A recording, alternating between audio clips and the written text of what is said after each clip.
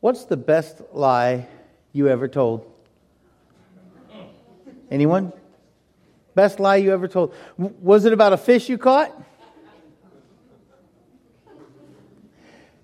Maybe it was about a game you won. It's funny how you play sports in high school, and by the time you're in your 40s, you didn't just catch that ball, but you caught it with just the tips of your fingers, or you snow coned it if you're a baseball player. Just barely got in the glove and they were out. Maybe you used that best lie to get out of a ticket. Maybe to get out of an assignment. Maybe your best lie was to get a day or two off of work.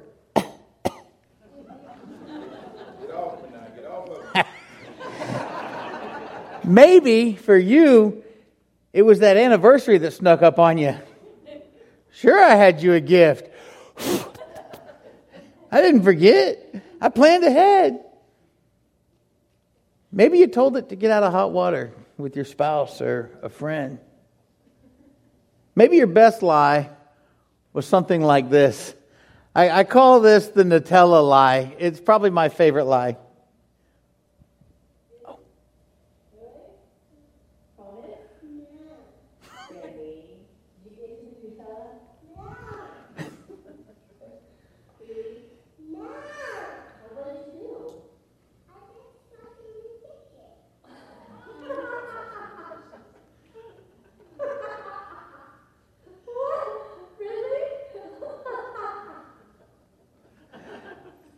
Did you see that?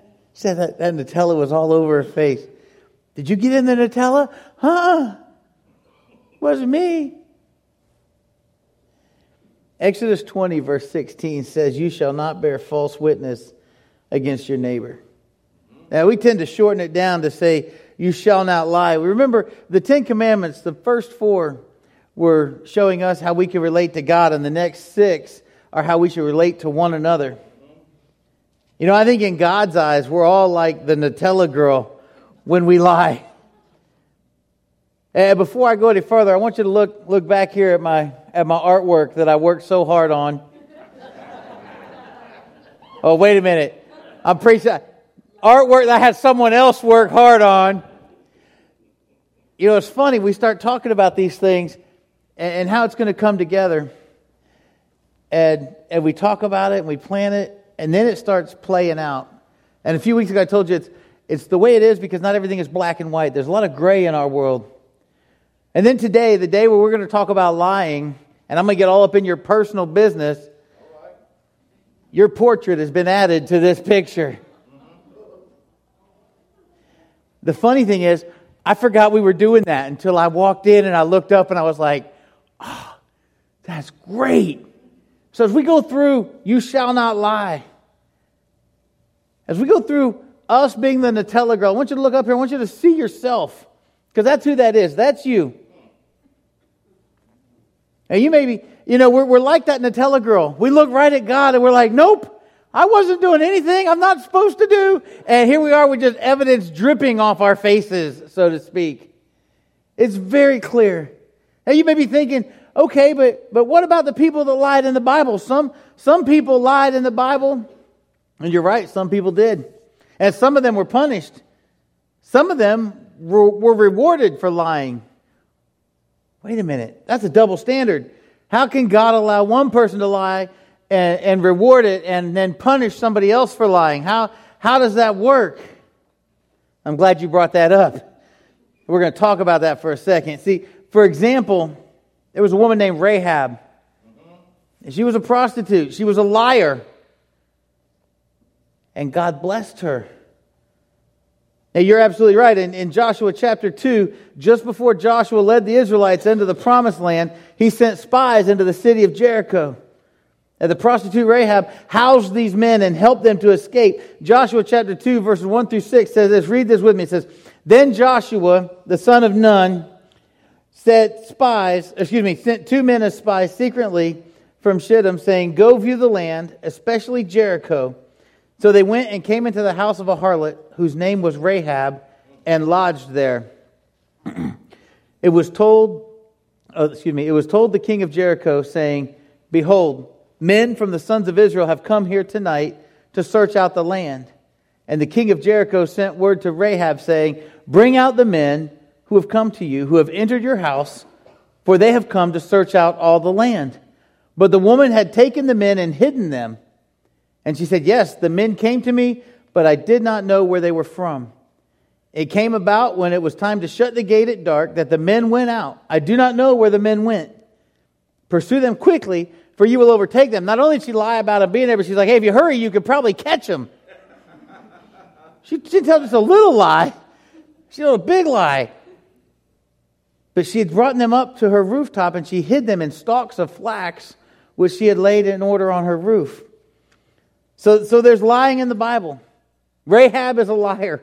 I'm sure up to this point in her life that lie may have been one of the best things she'd done. You see, when the authorities asked about the spies, Rahab deceived them, and thereby she saved the spies of Joshua. But later, Rahab was honored by God for preserving those men's lives. You see, she knew God's will, His plans for the people of Israel. Therefore, she chose to obey the principles that honor God's will. Her decision to mislead and deceive the leaders of her land as to the whereabouts of the Israelite spies was honored by God. And there are a couple of things we need to understand here. One, people who don't have a relationship with God are going to live their lives differently than you do. That's why we are the called out ones. That's why we are to be examples of Christ to others. That's why you shall not lie. The next thing you need to know here is Rahab is going through a spiritual change in her life. She's lived her life one way up to this point, and she encounters these men of God. And I would imagine that she's been reevaluating a lot of her life choices as she's had these men in her house. Look at what the Bible says. We're going to continue on with verse 8. It says, Now before they lay down, she came up to them on the roof and said to the men, I know that the Lord has given you the land, and that the terror of you has fallen on us, and that all the inhabitants of the land have melted away before you. She is seeing that in the army. She is seeing that in the people who are living there.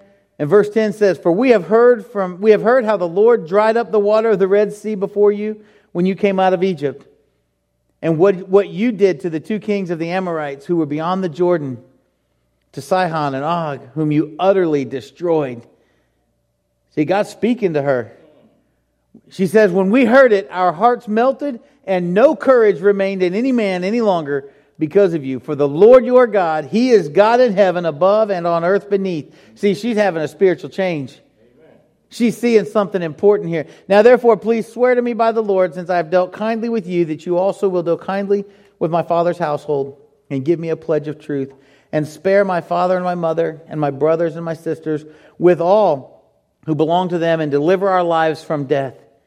So the men said to her, Our life for yours, if you do not tell this business of ours, and it shall come about when the Lord gives us the land, that we will deal kindly and faithfully with you. And they told Rahab, they said, now here's what you're going to do. We're going to give you this scarlet cord, and you're going to tie it on your window. And as long as you stay put, when siege comes, because you're right, siege is coming to this land, and when it comes, it's going to be intense. And when it happens, you and your family stay right here. You stay right where I've set you. And then no one will come into your house. No one will harm you because you've saved our lives. God honored her. One of my favorite things about Rahab, when you look at the genealogy of Jesus, she is related to him. You see, here's the thing. Every one of us at some point in our lives is like Rahab the prostitute. We need to decide if we're going to continue to seeking to please ourselves, or if we're going to begin to please the Lord with how we live our lives. And it begins with honesty. Like the song said, if we're honest. So I want you to do something. I want you to look up here. Everybody look up here. Right up here at your picture. Look at yourself honestly. And then say to yourself, you can say this out loud to yourself because there's your picture. It's like looking in a mirror, looks exactly like you. I want you to say this. Say, it's time for me to start telling you the truth. Say that to yourself. It's time for me to start telling you the truth. Say that one more time like you mean it. It's time for me to start telling you the truth. Say that. It's time for me to start telling you the truth. Folks, the Bible says you shall not lie. Not to one another. Not to yourself. Not to God. See, that's the problem. That's what we do a lot. We lie to ourselves. Someone gave me a book recently, and it's called Telling Yourself the Truth. I was like, yeah, it's a good book. But we have to start. This whole not lying thing starts by not lying to ourselves. We are the called out ones. As a reflection of Christ in this world, we need to be trustworthy. We need to maintain integrity by being honest. You see, lying has many forms. You may think, well, I don't lie to myself much. Lying has many forms. It can take on the form of gossip. It can take on the form of false accusations. It takes on the form of blame. Maybe you're blaming yourself for something that had nothing to do with you. Sometimes we think too much of ourselves in that same sense. Lying takes on the form of self-deceit. You see, it's important to keep promises. It's important to be responsible. It's important to be responsible to the commitments that we make. The sad truth of life is simple. Liars can't be trusted. And even when a liar tells the truth, he or she may not be believed. You see, lying only deceives others. It not only deceives others, but it deceives God. And we deceive ourselves. And the Bible forbids attempting to deceive God. You shall not lie. The Bible says that in Proverbs 30 verse 8, that the wise keep all falsehoods and lies far from them. The Bible also says that God hates a lying tongue and delights in those who tell the truth. That's Proverbs 12:12. And in Proverbs 16:13, it's probably one of my favorite ones. It says, those who speak the truth are valued by kings. I think that's impressive. And the king I want to be valued by is God, by the way. Those who speak the truth are valued by kings. But as we talk about lying, I think one of the most grim stories about lying, and this is just my humble opinion, is the story about Ananias and Sapphira. It's in Acts chapter 5. You can go ahead and turn there. Maybe make a note about it. As you're turning there, I just want to share with you a couple things. It happened in the early church. And one of the things in the book of Acts, it says that as there was a need, what would people do? They would sell their property. They would meet the need. They met each other's needs in the early church. I was like, yeah, go church. And we talked about that a few weeks ago. I said, what would it look like if everybody did that? And y'all said, amen. And I said, bring your car keys up and leave them here for the elders to sell your car and do as the church needs done with it. And nobody said no. So y'all walked out without doing that. But that's between you and God. I can't. No, I'm sorry. I'm sidetracked. Early church, people are selling their property. They're meeting needs. The Bible says as they did that, they grew exponentially. And then this man named Ananias and his wife Sapphira, they sold some property. And they came in and they said, hey, here's all the money. Ananias came first by himself. That's his first problem. She shouldn't have let him out of the house without supervision. Sorry, Bible doesn't say that. Ananias comes in and he brings this money. He said, hey, here's the money from the sale of our property. And he is asked, is this all of the money? He said, yep, sure is. Boom, fell dead right there.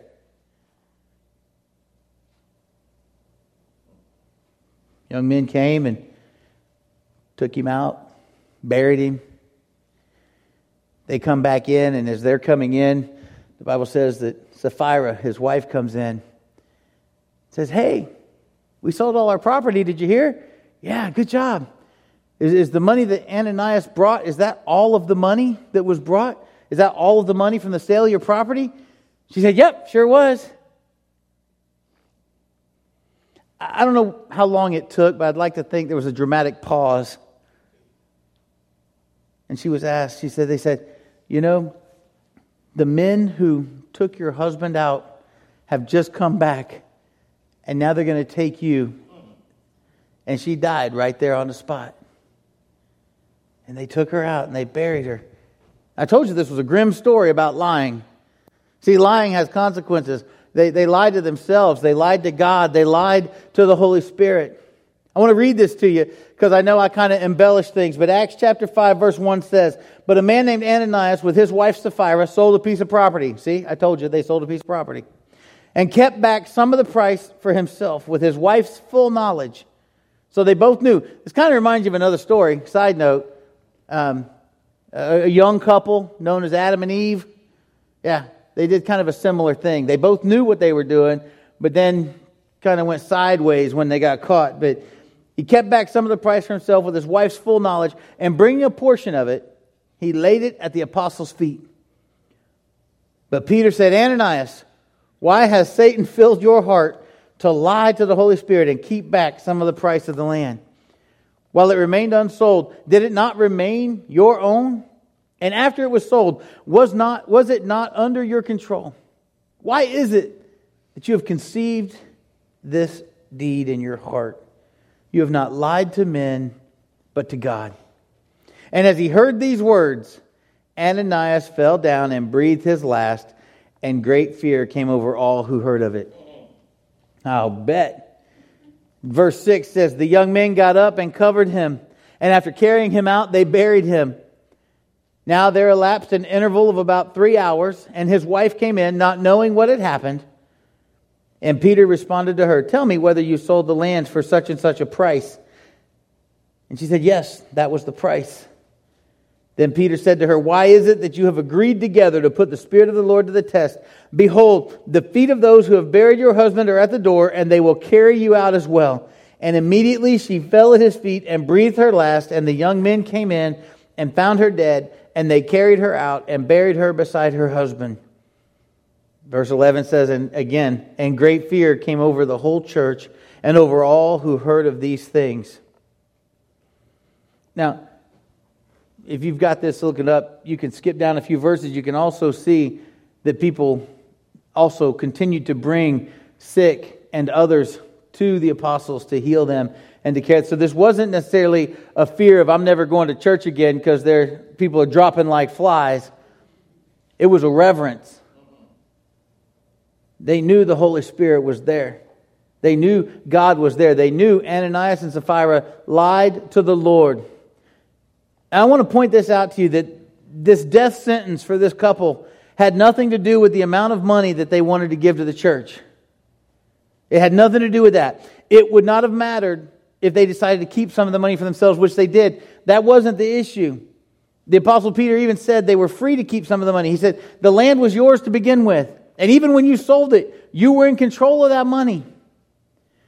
The sin, the problem, was they showed up and they lied about their gift. This is everything that we got for the sale of the property. This is the entire amount. They lied to the Holy Spirit. Their lie resulted in immediate death by the hand of God. It's not what we bring to the Lord that matters as much as how we bring it to the Lord. Some of you came here this morning like Ananias and Sapphira. You're like, whoa, wait a minute now. But it's true. You woke up. You got all dressed up. You walked in here just to look people in the eye and lie to them. There you are right there. I see you doing it. How you doing today? I'm doing great, thanks. Can't you see? I'm all polished up. Got my Bible. Got everything I need. I'm looking good on the outside. Feeling good. We justify the Sunday morning lie. Oh, fake it till you make it. It's something we've adopted from our world. If I pretend to be fine, if I look like I have it all together, eventually I will be. If I can just convince everyone else I'm good, then maybe I can convince myself that I'm okay. It'll be all right. Brothers and sisters, it's time to stop lying to yourselves. It's time to stop lying to each other. It's time to stop lying to God. We will never connect with each other in any way that honors God if we never actually tell each other the truth. Spoiler alert. I know you guys. I talk to almost all of you throughout the week. I know you're messed up. I say that in love. But it's true. We're all messed up in some way. That's right. Here's the thing about lying. Jesus said that the good man brings good things out of the good stored up in him. And the evil man brings evil things out of the evil that is stored up in him. I don't want evil stored up in me. In Matthew 12, 35 through 37, Jesus also says, "But I tell you that men will have to give an account on the day of judgment for every careless word they have spoken. For by your words you will be acquitted, and by your words you will be condemned." Do you really want to be condemned because you were too proud to say to your brother or sister in Christ, "I'm having a rough week"? Do you want that to come against you? Jesus said, by your words you'll be acquitted. That you will have to give an account on the day of judgment for every careless word you have spoken. My kid's been sick. My boss is being a jerk. My bosses are amazing, by the way. So I just realized where we were. They're out there listening. We all will stand for a moment before God for accountability of how we've spoken. Have we bared false witness to one another? Are you lying to yourself? Are you lying to your spouse? Are you lying to your boss? Are you lying to your wife? Are you lying to God? Maybe the next time somebody asks you how you're doing, you need to just say, "Hey, we had an unexpected issue. We went over our budget a little bit in order to deal with it, but it's okay." You know, one of the things I say when somebody asks me how I'm doing? Let's see who knows me. When somebody says, "How are you doing today?" What's the first thing I usually say? Somebody pointed this out to me yesterday. No takers? I haven't gotten in trouble yet. It's usually true. Somebody pointed it out to me. They're like, every time I hear somebody that you're somewhere and someone says, "How are you doing today?" You say, "Well, I haven't gotten in trouble yet today." The reality is that's the same thing as me saying, "Oh, I'm doing just fine." I say it because for some reason I'm convinced that people can't handle the truth. It's like that. You can't handle the truth. I'm the preacher. I'm always supposed to be doing okay. No, I walk with God. I'm supposed to be doing better than okay. But the reality is, I'm writing this message and I remember in John 14:6, Jesus said, "I am the way and the truth and the life, and no one comes to the Father except through me." And that's what I want. Truth. I hope that you want truth as well, because that's what you're going to get here.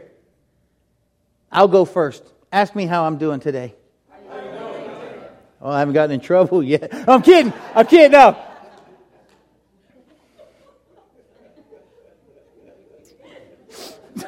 You just did. I did. I just got in trouble. Elders are writing that down. Smart aleck.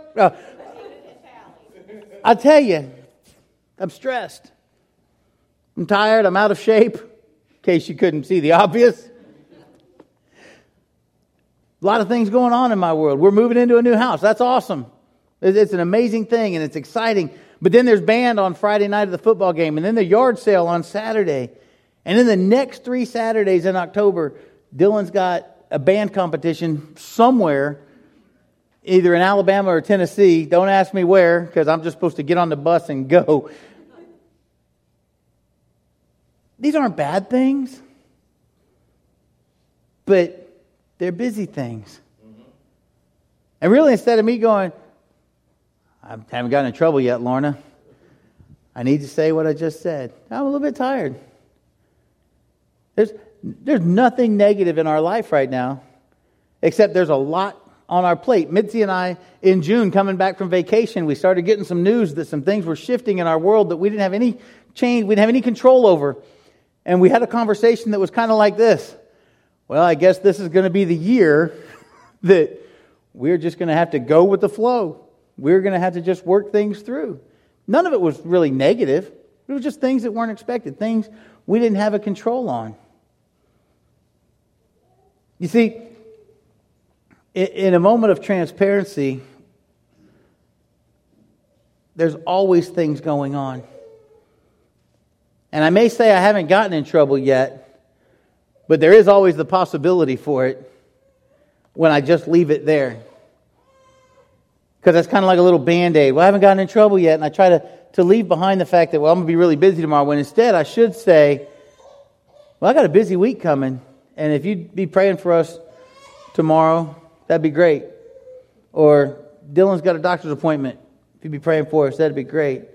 Or Mitzi's got a stressful week at doing some presentations. If you'd pray for us, that'd be great. But we don't do that. We just go with, I'm okay. Look at me. I'm all dressed up and looking good. We need to understand that being honest is not a show of weakness. It's not a saying that you're stressed about something, saying that you're depressed or sad, saying that you have some anxiety about something that's coming your way is not a show of weakness. Especially when you do it within a Christian circle, because it's a show of strength to the devil that he needs to get off your back. Yes, sir. Yes, sir. Because you got people that are going to be praying for you. It's a way of connecting with the people you're worshiping with every week. And by the way, we do have a good plan for moving this week and for getting things done. And so when people have asked me that, I'm like, no, we really do. I wasn't lying about that, okay? We have a good thing. We're set up. But the bottom line, folks, is this. God is truth. He values honesty. You see, truth-telling makes for a functional and a good, solid Christian society. People who tell the truth can be trusted. When you tell the truth, you develop this sensitive application of honesty, and truth nurtures your relationships. It helps foster communities that are functional, that are enriching, that are reflective of Christ's love. And as always, it goes back to number one. You shall have no other gods before me. You see, when we lie, whether to ourselves or to others, or to God, we're putting ourselves before God. Hey, how you doing? Oh, I'm doing great. You're lying. You just told God you don't need His help to get through whatever it is that you're too proud to tell somebody you need some help getting through. Fix it now. We're trying to change the reality by lying about it rather than taking the reality to God and saying, Father, could you help me with this? Or saying to our Christian family, brother, sister, would you pray about this for me? Would you petition God on my behalf? Because you know what? I don't need to carry this burden alone. No, it can't be too small or too big. It's not yours to carry on your own. We were created for relationship. We were created for community. We were created for connection. Think about that as we stand and do our 10 Commandments responsive reading this morning. No. Hey, thanks for being truthful. Stand anyways. I got this though. Hold on. We're going to do this on the fly. You shall not bear false witness against your neighbor. And now what you're going to say back is going to be hard. Say, you too. Yeah. None of us should. See, if God's Word has encouraged you in any way this morning, I would like to think that you found some encouragement. One, by seeing yourself up there, and two, by looking around this room and knowing that you're not the only one that's a little messed up or that struggles with something. You are correct. You haven't gotten in trouble yet. But I can tell you, that'll only get you so far. From experience. As we come into our response time, though, think about this last week. Think about the things you've said. Think about maybe the lie you've said to yourself, or the lie you said to God, or maybe you did have a false testimony about someone at work.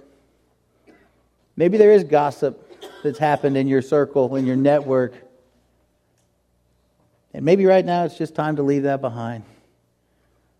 The only way we can move forward and be a reflection of Christ is to use the 10 Commandments. They were good then, and they're just as solid now. Yes, sir. Yes, sir. Will you sing this response song with us?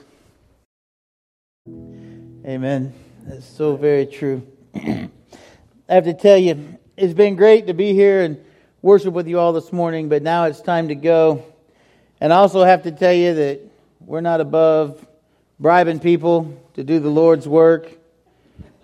And if you so choose to go out and give blood as you go today, we got these ugly shirts that says, I bleed for my team. That one's for Bama, I bleed for my team. They don't have one that says for the Miami Hurricanes, so I'm not giving blood. But seriously, as you go this morning, hopefully you'll go to give blood. 10 people just changes lives, is enough blood, I think, for 30 lives. The way that it takes is each unit they get can help is like 3 pints of blood, basically, or can help three times over, I guess is the right way to say that. So as you go this morning, think about how you could do that if you're able. But also go remembering it's difficult to be a reflection of Christ to our world if we choose to lie. Even little tiny ones. God is truth. And we are to reflect His truth in word and in deed. So I want to challenge you to do that as you go this week. Will you sing this last song with us?